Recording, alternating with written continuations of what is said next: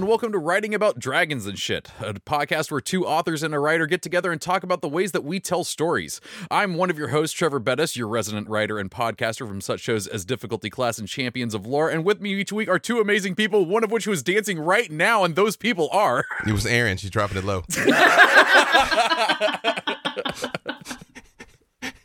Complete with the optional bring it up slow. It's impressive. Oh, hi, I'm Erin M. Evans. I am a fantasy writer. I'm best known for the Brimstone Angels saga.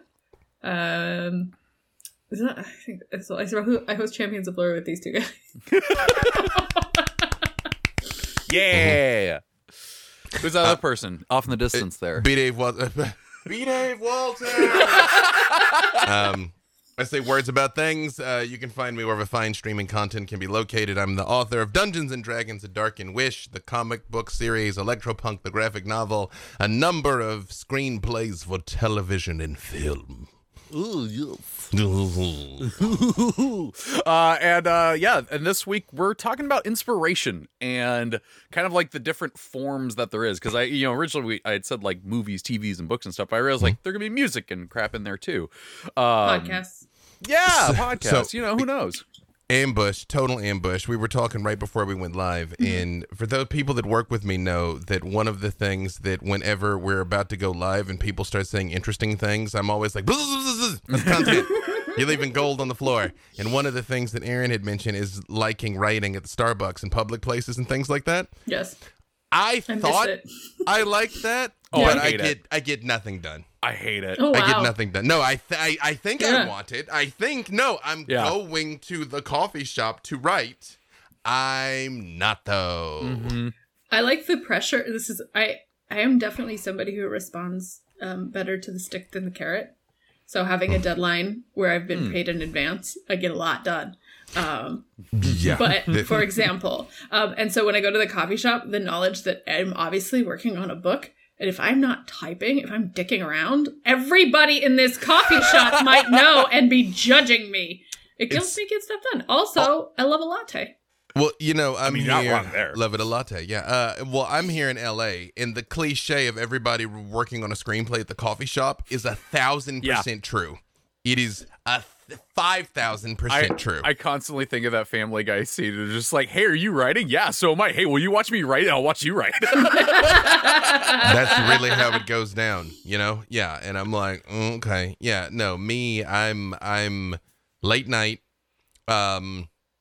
usually not music, but TV in the background, of something I've seen. Because I need the noise, but it can't be something new. Like, it can't be something that I'm like, wait, what happened? Right. No. I have to already know who, who killed Colonel Mustard. But, yeah. And see, then, that's wild to me, because I can't do anything that has talking. Like, if I'm listening to music, it cannot have lyrics in it. I can't have the TV on with people talking, because I will literally start writing what they're saying. Like, I go from fantasy writer to stenographer real fast.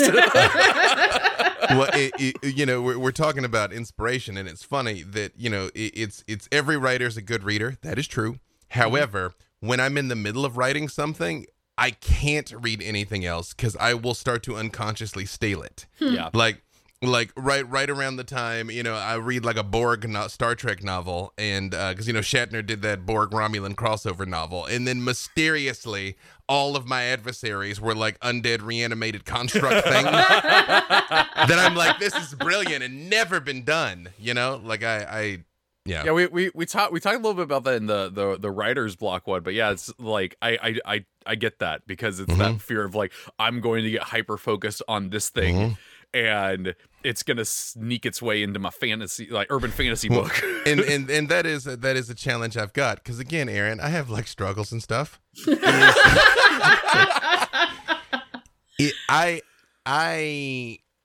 My ideas arrive, if not fully functioned, 90% functioned.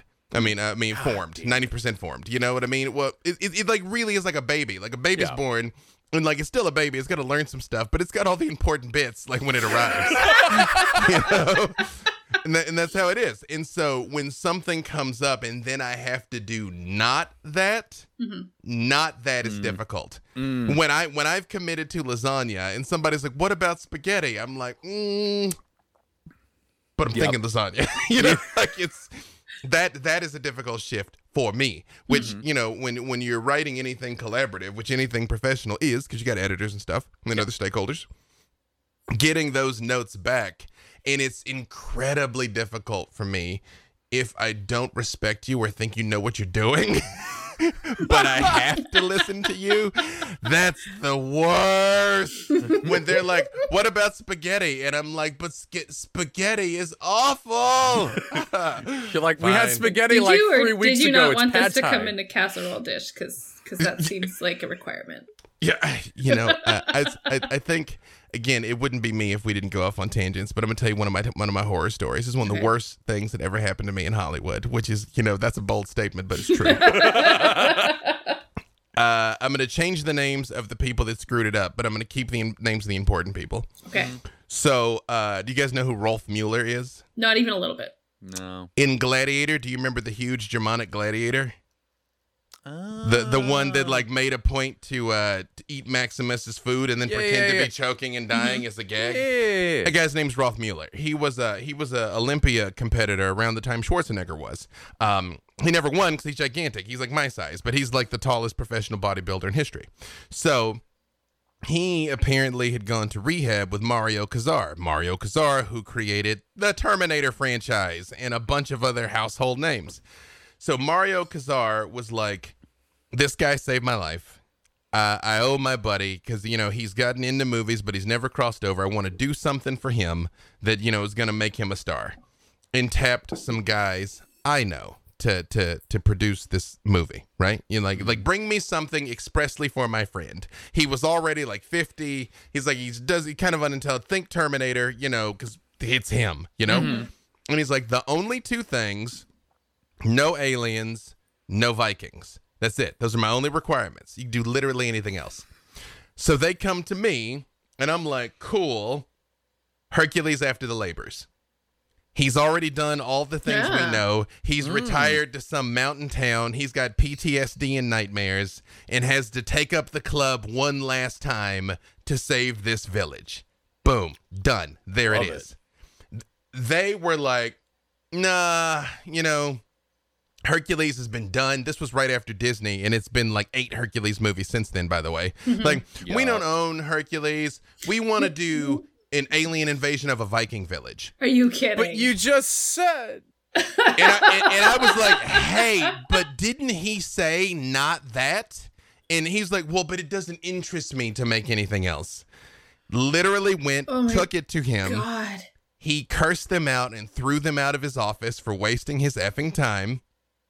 And then when they came back and told me all this, I was like, but did you at least pitch the old Hercules story? No. Cool. Great.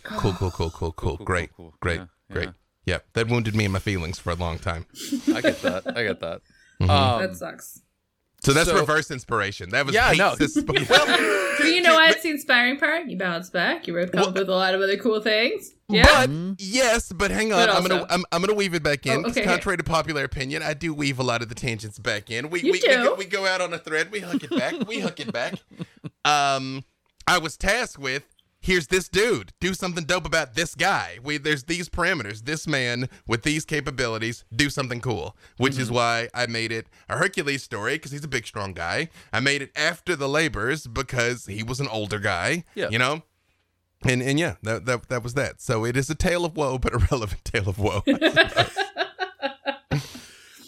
So you were saying, like, you know, you have the idea babies, and I feel like we everybody kind of knows what that is, because that first inciting thought that's like, oh, boom, okay, that's something there. Where do you both kind of normally find those? Like, is it just daydreaming, or? I will tell the truth. I don't have idea babies. Do you know? Okay, you know, in Labyrinth, when she ends up in the trash pile with all the little, they're like, this is what it is. It's more like I take a part of idea, I put a part of idea, part of idea. Let me just like idea, like. So you make like an idea robot. That seems generous. Upgrade in progress. That seems generous. It's it's one of those things where I envy people who come up with like one tight focused idea. I find that what I come up with are things that are the beginning of something that doesn't interest me quite enough. But if I do the chocolate and the peanut butter, I start to get more interested. Mm-hmm. And so that is something, I think part of it too is that I tend to pull pieces. Like I want the tone of this. I want this sort of thing makes me think of this magic system. The book that I most recently finished that is currently out on Sub, there's sort of three main things that made me put this together. Oh my gosh, guys, cross your fingers for me so hard. Doing it. We all did it, by the way. You can't see us, but we all did it. Yeah, it was like at the exact same time. It was beautiful. Mm-hmm. And this has it's like a tiny partial spoiler, but I think it's kind of worth pulling out. So there are three main things. One is that I listened to this history podcast, and they talked about this kid, Lambert Simnale, who was held up by Yorkists and said, this is actually the Plantagenet prince that you all thought was dead. He's still alive, so guess what? We have the real king. That like the shoulder movement, like you're like they literally like had him on their shoulders and were like, yeah, because he's this little kid, right? And he's like, oh yeah, I'm a king. I'm king of Ireland, I guess. That didn't go well. That got shut down. This kid. But the best say that's begging to take an arrow when that happens. Right? When you're like, here's the source of all of our power, be like, okay, yes. so that's the thing. Yeah. Here's the story. This all gets shut down. I think Henry VII is the one that shuts it down. It might be in the 6th. I got it mixed up. But it doesn't matter. Because what matters is, this kid, he gets a job at the palace. They're basically like, you can work in the kitchen. You orphan child. This wasn't your doing. He grows up, he becomes the king's falconer. Right? Like, that's fascinating to me because I feel like I'm very prepped by the modern interpretation of the medieval world to say, that kid's dead the moment someone can, like, get an arrow aimed at him. So this idea of this pretender that doesn't die, right, that then survives, I really liked that. I was also at the same time thinking, you know what would be interesting is a magic system that is structured like an anxiety disorder. That basically, like, the closer you lean into it, like, it makes you more aware. It makes you sort of more alert in some ways to this particular aspects, but the closer you get into it, the more you kind of lose yourself into it. So it created this magic system for people who have an affinity for worked materials. So you might be able to sort of communicate with bronze. And so you can tell, like, how much various metals are in it, like what's the percentage of tin in this, where might this have come from. You can sort of feel, one of the characters has an ink affinity, and so she can tell, like, this is made of grapevine char, it's from, last harvest, and I can feel like, when I'm feeling really close to it, I can tell, like, the different handwritings and the age of the inks and stuff. But if I get too close, I start to go, it would be amazing if everything was ink. Everything could just be ink because that would make so much more sense. So it's that feeling of, like, falling into a hole. And then the third thing was I really missed writing nonsense magical races from D&D. So I was like, what if I just made a bunch of those, right? Yeah. And so these three things together, right, are not a plot. They're not an idea, but the three things together informed this idea of, like, well, what's a world where we can have this kind of magic system and these kinds of people, and also this story about this pretender, and how do I fit all this together? And also, you know what I really like? I like mystery novels, and I haven't written a pure mystery. So this is a fantasy mystery novel that involves all of these things. And to me, like, that's how I work towards an idea, is that I steal little bits, like little sparks, and I glue them together into, like, an idea haystack. Or robot, if you want to be more functional. Please listen to the robot. I do have a question for that, but I did want to go back a little bit when you were like a magic system based on anxiety and depression, because both B-Dave and I had this look like we would be powerful as shit. It's more like it mimics the feeling, unless like. But then I also had this idea in my head of Hagrid being like, "You're a wizard, Harry," and him just bursting into tears. So many emo kids. There'd be like our time, and like every kid that was in the corner drawing in pen and ink on their notebook is like their time is here. Yeah. So the question I had kind of it comes out of like my way of doing it is because like you were saying that you kind of build up from. Is there like, do you feel like you have an inciting thought that's like this kind of grandiose thing, or is it literally just like, I'm starting with this, what can I put on top of it? I think it's sort of like there are certain ideas or pieces of things that sort of ring a bell like deep inside me. I'm like, that, I want that. And then I end up kind of gluing them together. Like, what if I did this and this? And then thinking about the kind of person who belongs there and what's their deal. Like, what's the thing that's in their way? And also on top of that, like, what kind of plot am I interested in doing? Like, Okay. The book I'm working on right now, I had read Jacqueline Carey's book Starless, which involves these like monstrous gods. And I really liked it, but I was like, if I did this, I would want to do it differently. Like I honestly was like, I would do this more D&D. I want to write big monster fights again. So I would make it more adversarial. And I also was sitting there going like, what books do I like? I like a lot of weird, like time travel books that aren't pure time travel books. So like, what if you put those two things together? And you know what I wish there was more of? Like That's interesting. Grown-up women who are friends with each other. Yeah. Huh. So, okay, we have a Hidden Masters Kaiju road trip time travel book. Why not? I think it's tricky sometimes to tell when two ideas go together when they're a little high concept. Because if you do too many things, they all start to pull against each other. So you have to find things that knit. If you're going to do something like this where you haystack it, right? They got to knit, because otherwise you're pulling your readers in all kinds of directions. But it's possible. I think Doctor Who has taught us you can throw some Hail Marys, though. That's Yeah. right. Yeah. It's well, first let me tell you all how an easy way to build these things out when you don't have it, which are things that we've alluded to in the past. And again, that is the concept of beats. If you haven't read the book Save the Cat, I recommend everyone read it. It's a book about screenwriting, but it is equally applicable to all sorts of storytelling. And one of the things, when you have an idea, the lost heir doesn't get killed, he gets annexed and grows up in the castle. Then you just start asking yourself, well, what else does that require? Like if you're going to have that exact story, well, what do you need to know? Well, we need to find the lost prince. We need to establish who's in charge right now.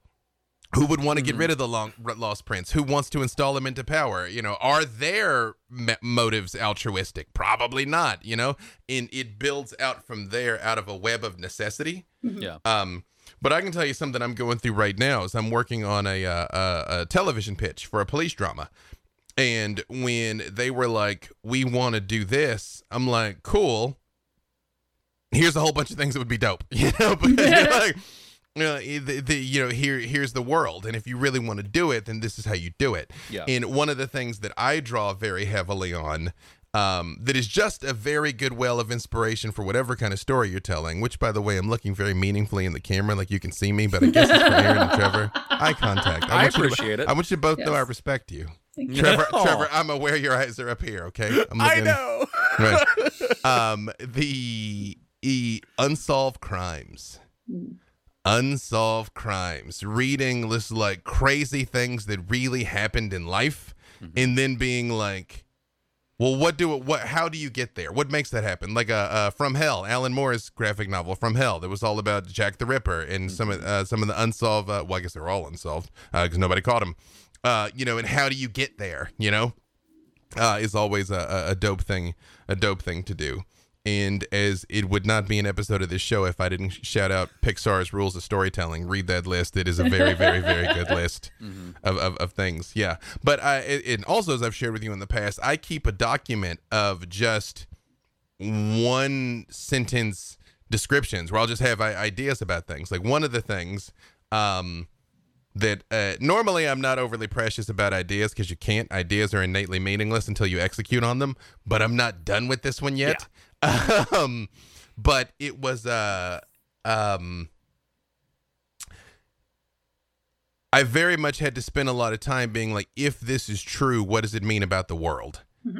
Like something I didn't write, obviously, like Children of Men, the whole like people stop having babies, like babies stop being born. Well, then you're like, okay, well, what does that mean about the world? Because if that's the premise, what's life now? And that is something that you can take a long way to flesh something out too. You can always just take something that is completely common and just turn it on its head. Like in the most recent Watchmen show that HBO did, like they didn't have cell phones. I don't know if anybody noticed that particular detail because of just the way society formed around Dr. Manhattan and the early innovations. That's just never a thing that came up. Oh, yeah. You know? Even in the original Watchmen comic, like if you actually look at all of the little deviations their timeline had and how it affected things, it's fascinating. So hearing both of your processes, it's interesting because like the three of us absolutely just have a different thing when it comes to like getting inspired about a story. Because like I understand what B-Dave's talking about with the idea baby, but mine is not that formed. Like I feel like I pull a chunk of clay out of something. I'm just like, there's something about this one. Okay, let's see what we could do. The statue sleeps in the marble and you free it, you know? Yeah, and that's kind of how it feels. Like I have an idea of like what sort of thing I want it to be. And honestly, my next step usually when I get really into a story idea is I build a music playlist from what I'm feeling from that story of that tone. And then I just listen to that crap like everywhere I drive, and I'm constantly thinking about it, still focusing on driving. I'm not just... It's true. I'm like your poor wife. That's the hard thing, especially like if I'm really into the music at the time. I can't put it on while I'm in a car with another person because I will straight just stop talking to them and I'm just only thinking about the story. You're on your own. Yeah, and yeah, so like that's kind of like how I form it further, but it's also like I kind of try and find things in that genre that kind of relate to it and see what else people have done or things that will have that feel but are of a different genre and see what things I get inspired with from it. Not quite like just like I'm just gonna pick that. Sometimes I do.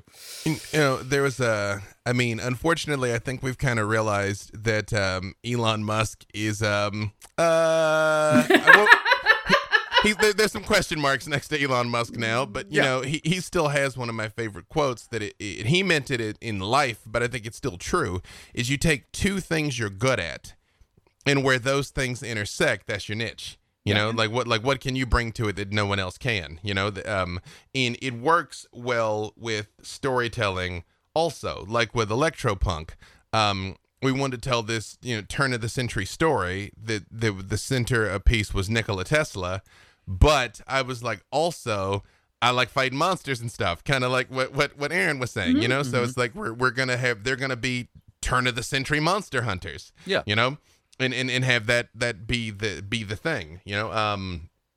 In A Darkened Wish was honestly I so like that idea of the old heroes coming out of retirement, which was originally born with friggin' Hercules. Yeah. That's the premise of A Darkened Wish, you know, that they've already done it and have gone their separate ways and have to come back and do it again. That is just a neat thing to me. But it's the streamer Ludwig has something that he calls the yoink and twist.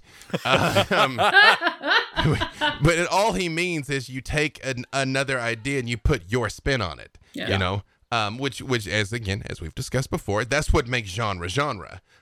Because if you push it too far, it is no longer that genre, you know? So I think you get a little more room to kind of play in the sandbox without things being so derivative.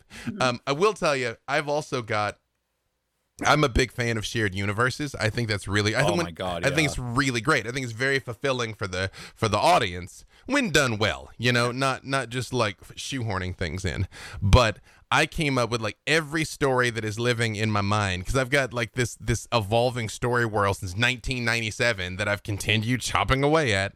And I found a way that I connected all of them, like stories across space and time, that I was like, oh, if this is this, because one of the things you have to do, back to Aaron's point, is your universe has to obey its own internal rules.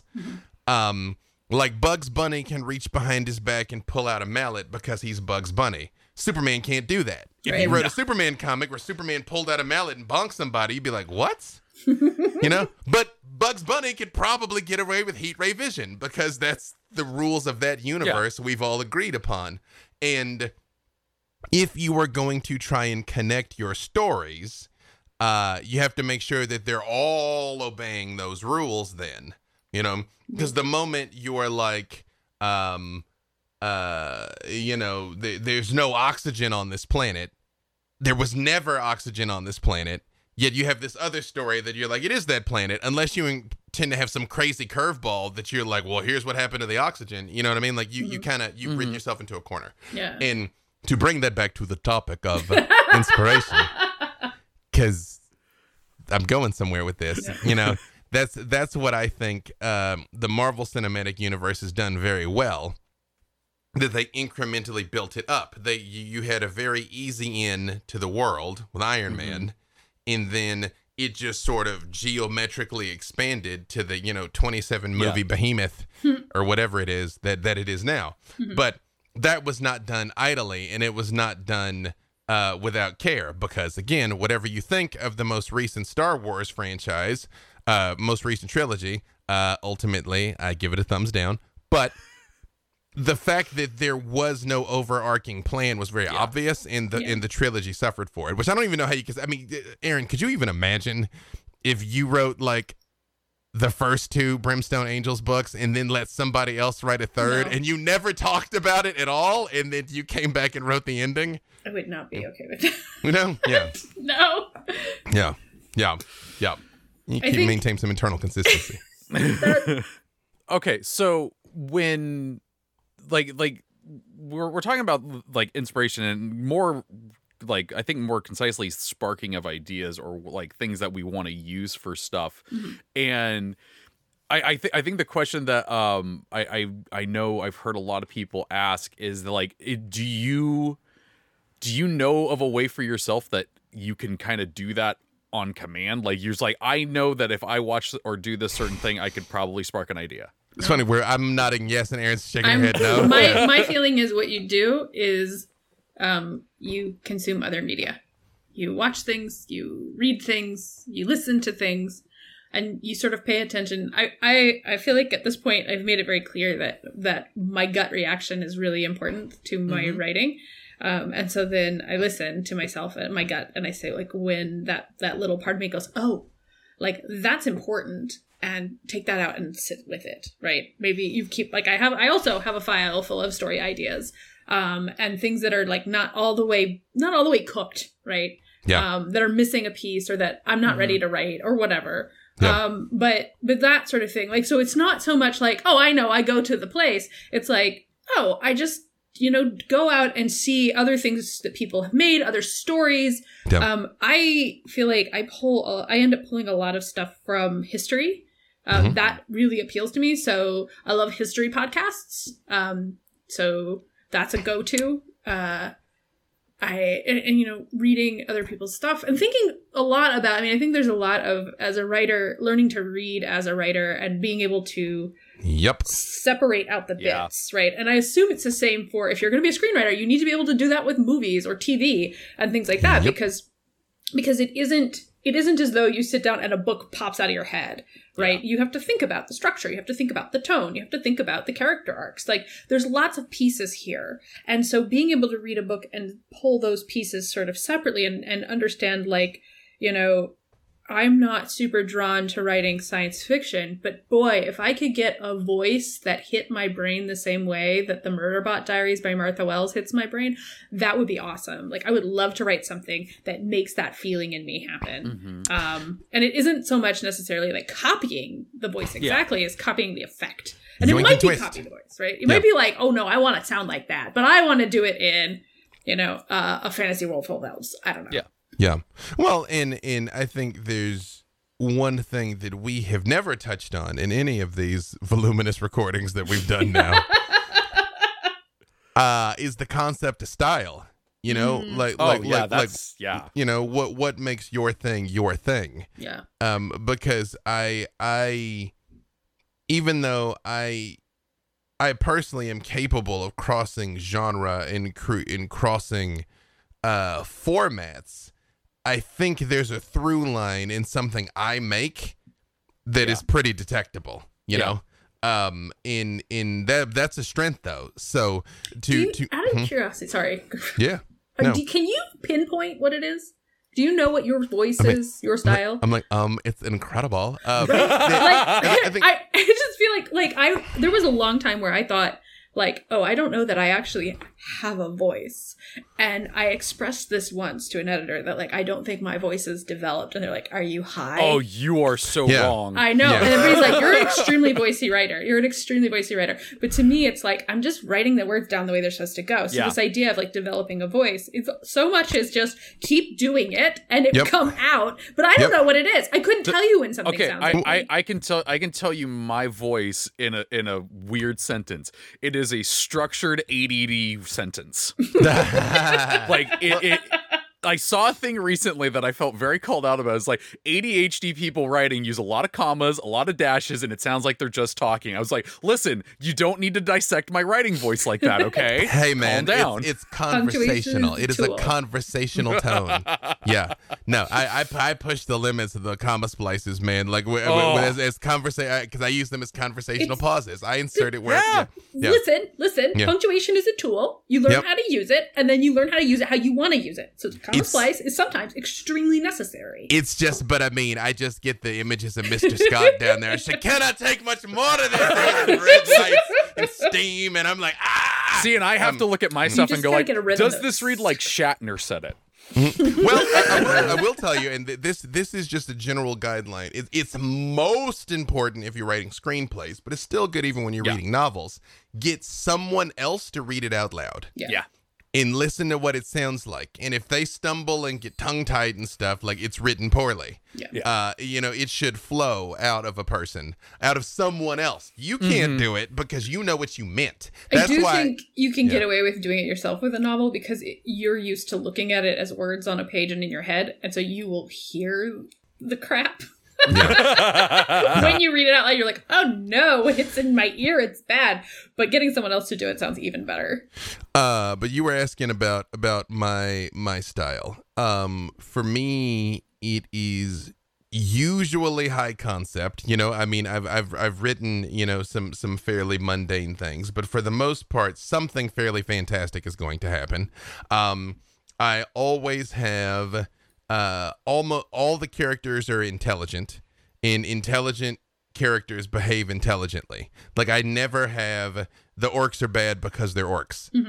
Like the orcs have a motivation, and the orcs' motivation will make sense to them. And you hopefully should understand where they're coming from, because that's what I'm always trying to show. Even though I do not tell very morally gray stories. I mean, like I very objectively have heroes and villains, but there is a rationale to all sides of it that should come through, that you're like, oh, I get it. I know why you're like that, and maybe in that situation, I'd be like that too. Is something that I try to bring to things.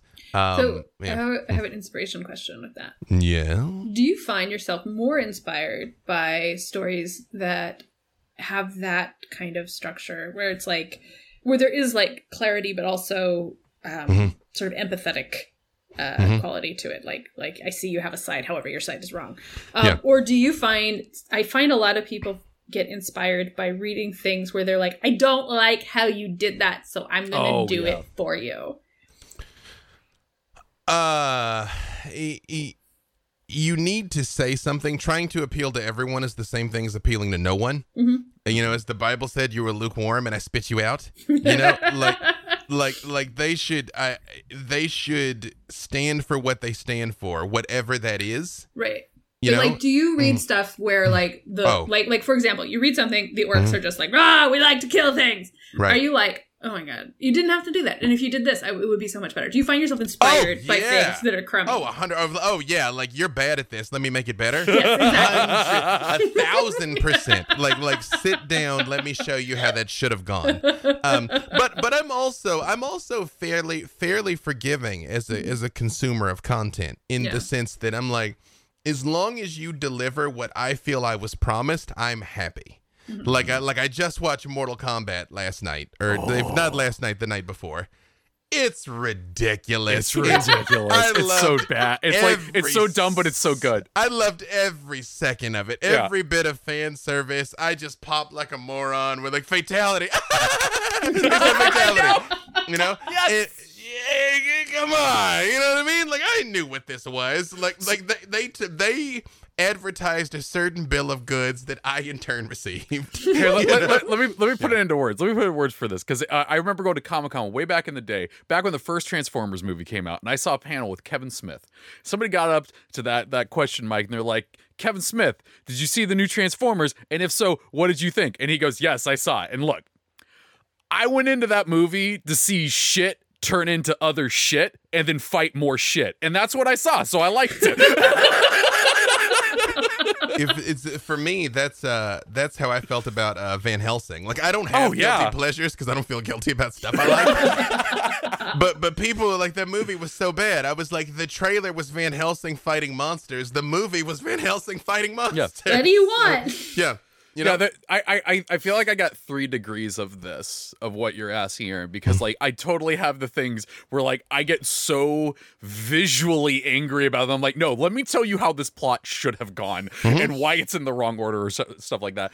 And then there's other stuff that I watch that is just, there's not plot heavy, and I'm able to actually turn my brain off and just enjoy it.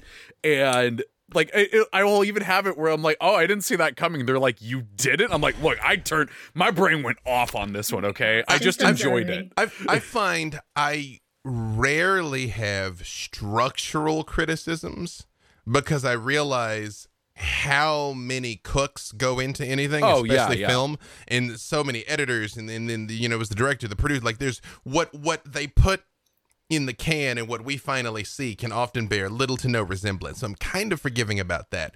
What I am merciless about is characterization. You know, in betraying your own characters. Like, and I'll spare you, but that's, you know, that's my The Last Jedi rant. That's my Legend of Korra rant. That it's all like, when you hear me like really nerd rage, it's like, that's not who these characters are. The thing you did is not who they are. Yeah. This is the weirdest one for me. I have one of those about the character Bones from the show Bones. My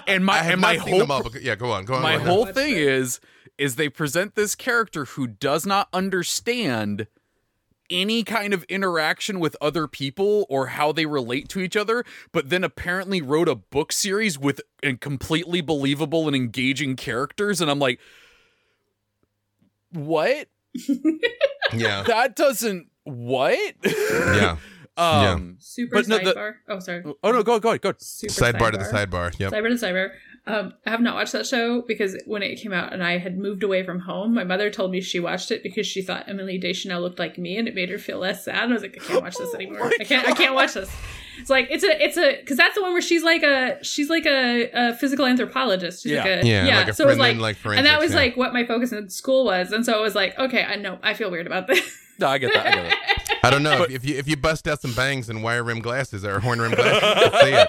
That's her sister, though, who I think does actually look like my sister a little. Oh yeah, you're right. That is Zoe Deschanel. Right. But no, the third type that I have of that is like, if I'm really, really enjoying the story on a structural level and everything, it sucks because I start thinking about how I would do it. And I almost completely lose focus of what I am engaging in. Like I've had it where I'm reading a book and like I didn't read the last page because I was thinking about how I would do a plot like this, and I hate when that happens because it just ruins something for me. It's weird. Like when something is formulaic, I don't get upset about it in the sense that it's like you followed the recipe. Yeah. But when something can follow the recipe and then surprise me still, that's what I really like. You know what I mean? Like, again, I'm pretty easy to please. And when I'm not pleased, I'm mercilessly displeased. like it's like, because for the most part, if there's something that I feel like I won't enjoy, I just don't watch it. You know what I mean? Like, I'm like, if the commercial didn't do it for me, then I'm like, let me save both of us some time. But if I'm like, I expected that is not what happened, and now I'm mad. But it's, I think, but all back to the voice thing momentarily. And you were saying that you didn't think you have one. Yes, you do.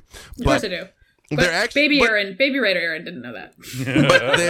but there is a usefulness in having a fairly generic voice, and what that is when you write in a lot of other settings.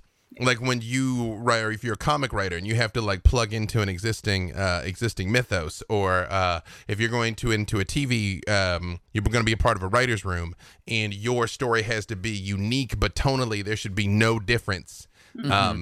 In the other things, which that's something that I pride myself in the sense that, like, again, I do a lot of like freelance mercenary screenwriting. Like that's the thing I have right now. And a lot of times what'll happen is people like, I got this idea, maybe I have an outline, I don't know how to fully realize it. Here you go. And if I do my job right, you shouldn't know which parts are my parts and which parts are their parts. It should just feel like, a contiguous thing. Like the first movie I had produced was a family film called Lena and Snowball, which I never would have expected, but there we are. That is about a girl who finds a lion cub in the swamp in Louisiana, and then hijinks ensue. And it was funny because one of the things, like I won't tell you anything about the producers, but one of their original premises was the kids in school pick on her about this. Like they think it's lame that she has a lion. And I'm like, have you met children? What do you mean it's lame that she's got a lion?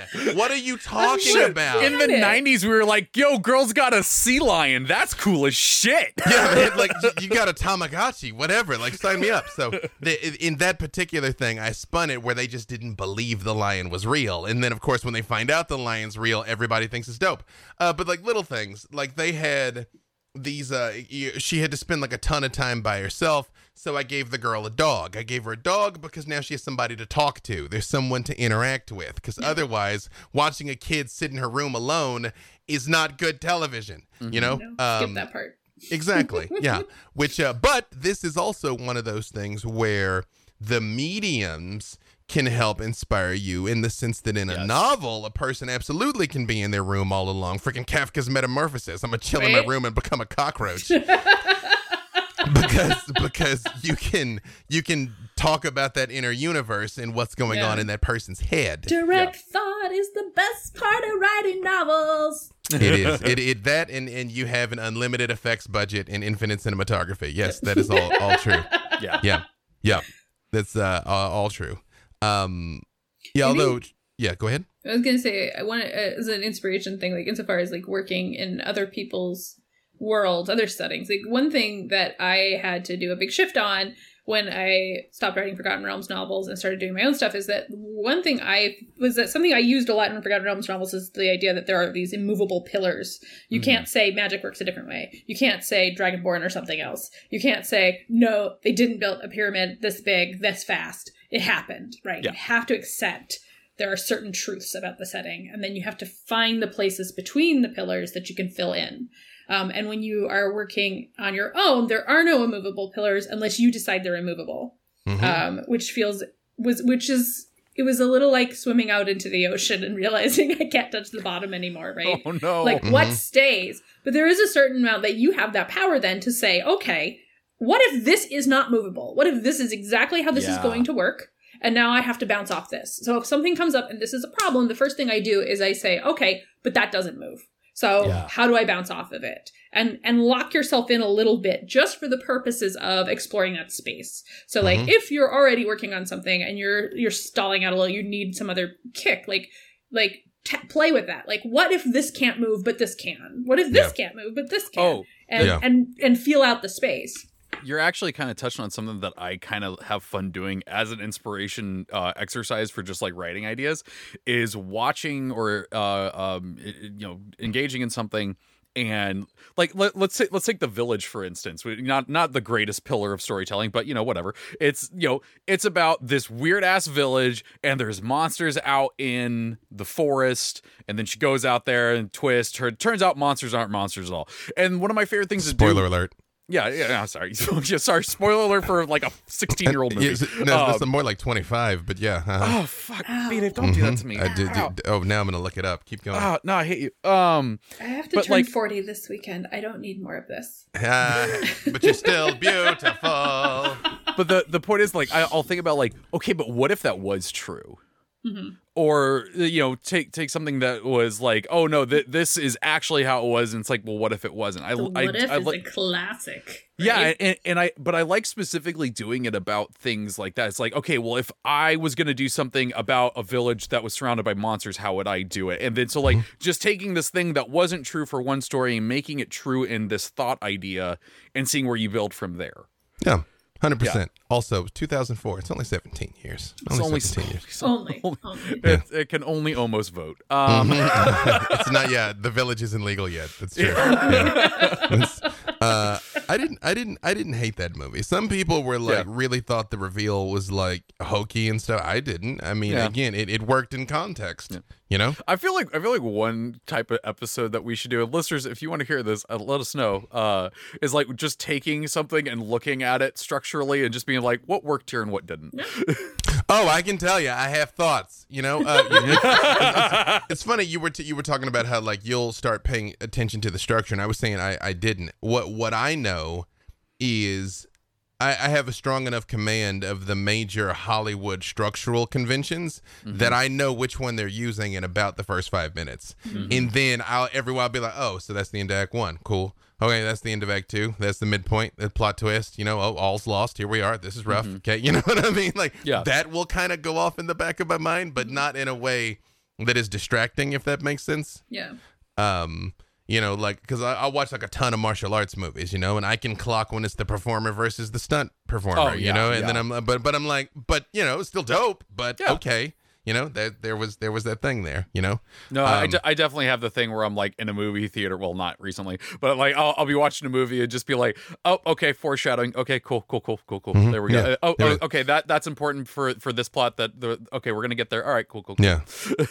Yeah, Chekhov's gun. There it is. You know, we took it out and laid it on the desk. You know, certain amount. The more you learn this, the less fun you are to watch movies with. Oh, well, you have to keep it inside though. Yeah, you have to keep. Yeah. What I will do is what I will say is I'll be like, I think I got it. I'll let you know if I'm right. You know what I mean? That's my thing. I'm like, that's what I started doing. Yeah. I think I got it. I'm gonna let you know. Like Knives Out, I did not figure out Knives Out. I think one of the funniest ones that I ever did with that. I remember sitting in the theater watching freaking Avatar. And there's that part where like the main character is talking to the angry sergeant as he's getting into his giant mech, and I leaned over to my wife and I just went, they're gonna get into a fight. He's gonna be the Avatar. He's gonna break that giant knife off and shove it through that canopy.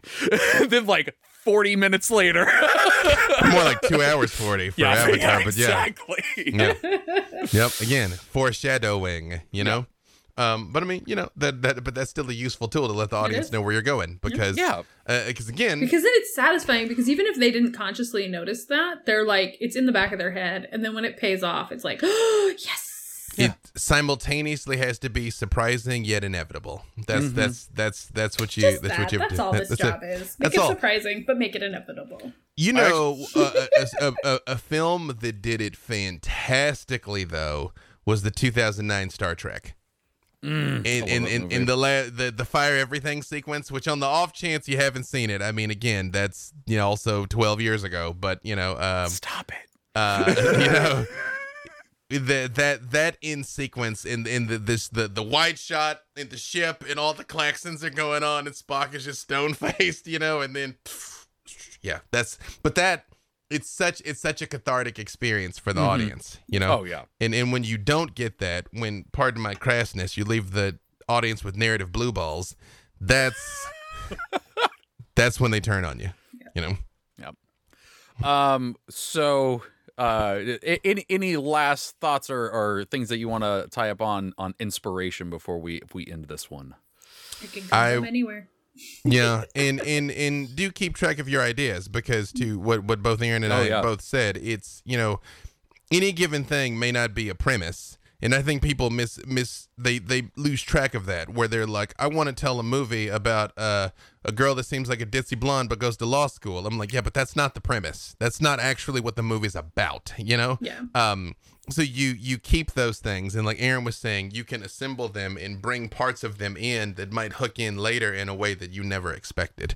It's all useful though, so write it down. Don't expect you to just remember it. Write it down. I thought of another thing that I meant to say earlier, that we were talking about.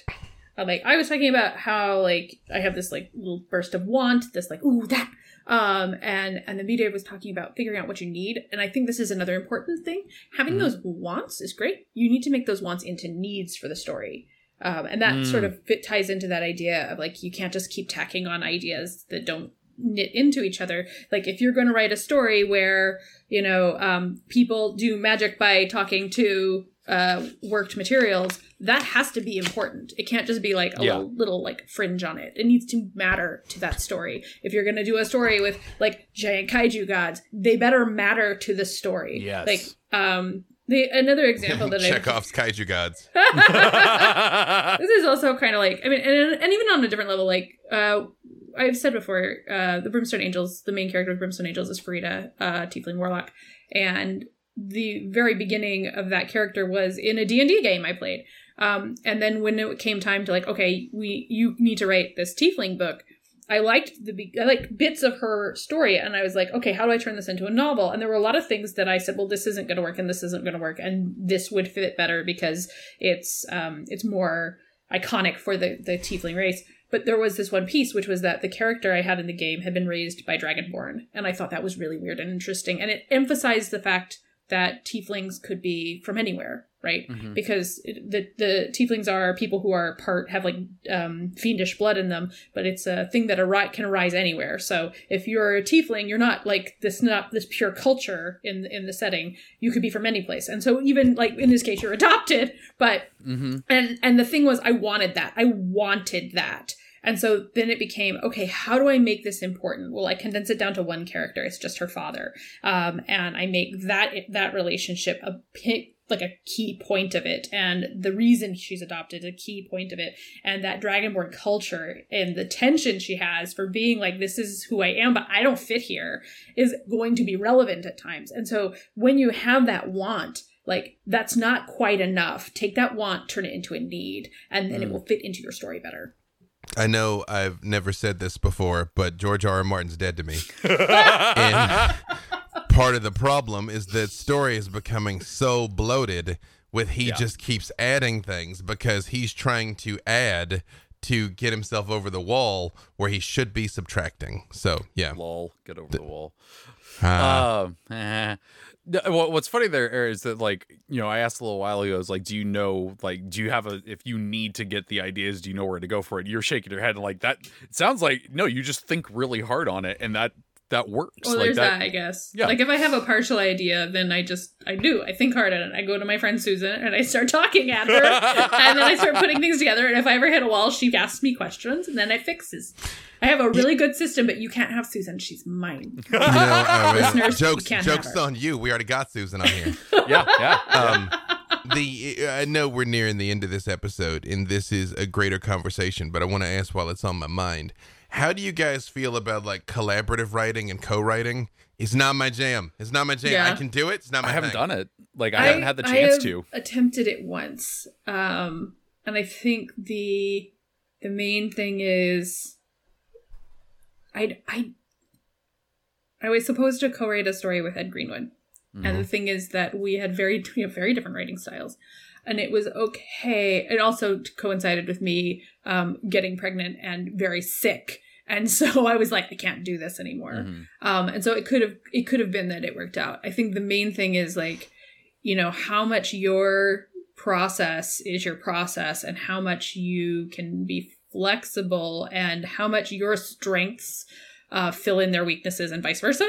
Probably all fits together. I like it as an idea. I really love like the idea of epistolary novels, like letters back and forth. Oh God, yeah. Like this is how The Time War by Max Gladstone and Amal Imaltar. Like That's really cool. I love that idea. And I've never met anybody who's like, yes, let's do that. I'm in. Let's do it. No, let's do it. Let's do one of those. And then the question is, do our styles mesh?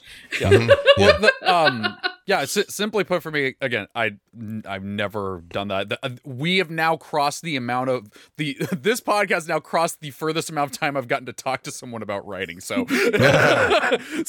but no, like my the one that I always think of like good of it meshing is Good Omens with Neil Gaiman and Terry Pratchett. Like, I know people who are like, that was written by two people. I'm like, well, one, did you not look at the cover? Two, did you think they had a really long name?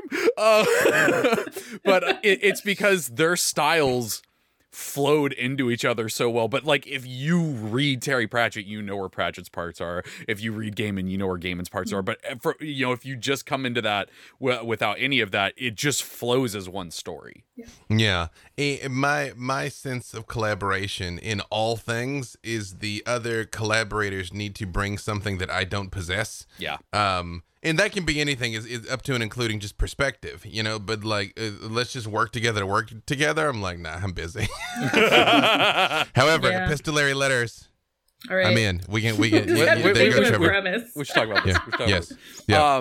I think the last thing that I'm going to say is, for inspiration, I have found no greater inspiration ever than the times that I just daydream listening to music, and I found it to be some of the best ways for me. Again, this is for me. If it doesn't work for you, it doesn't work for you. Is the tagline of this? Yeah, exactly. This is not an advice show. This is just us talking about writing. It's listening to music is what gets my brain moving, and if it fits the tone of what I'm going for, I can write faster. I can come up with ideas faster through that. So it's a suggestion of something to try. But I think that is going to wrap up this week's episode. Friends, where can people find you and what things you're working on? You can find me on Twitter at Aaron M. Evans. You can watch me on Mondays at 11 Pacific on twitch.tv/CNE Games with these two guys talking about the lore of Idle Champions of the Forgotten Realms. You can catch me on Wednesdays at 6:30 on twitch.tv/Dungeon Scrollers, where I play D&D with a bunch of other fantasy writers. Yeah. Be Dave Walters. I say words about things. You can find me all over the interwebs, wherever fine streaming content can be located. Most importantly, I am the Dungeon Master of the Black Dice Society on D&D Twitch and YouTube's Thursday at 4 Pacific. The first... I don't know when you're going to hear this. So the first bunch of episodes are up on VOD right now. And also we have the world's hunkiest podcast producer. Whoever could he be? You can find me on Too Many Podcasts, which you can find on my Twitter account at The Trevor. There is an A hiding in there. But thank you for listening. If you enjoyed the show, the best way to support is by leaving a review on your podcast service of choice. Don't know why it took me so long to get the podcast word up. If you have any questions or topic suggestions, you can send those into writingaboutdragonsandshit@gmail.com. And if you want to keep up to date on the show, you can follow us on Twitter at About Dragons. But until next week, go write about some dragons and shit.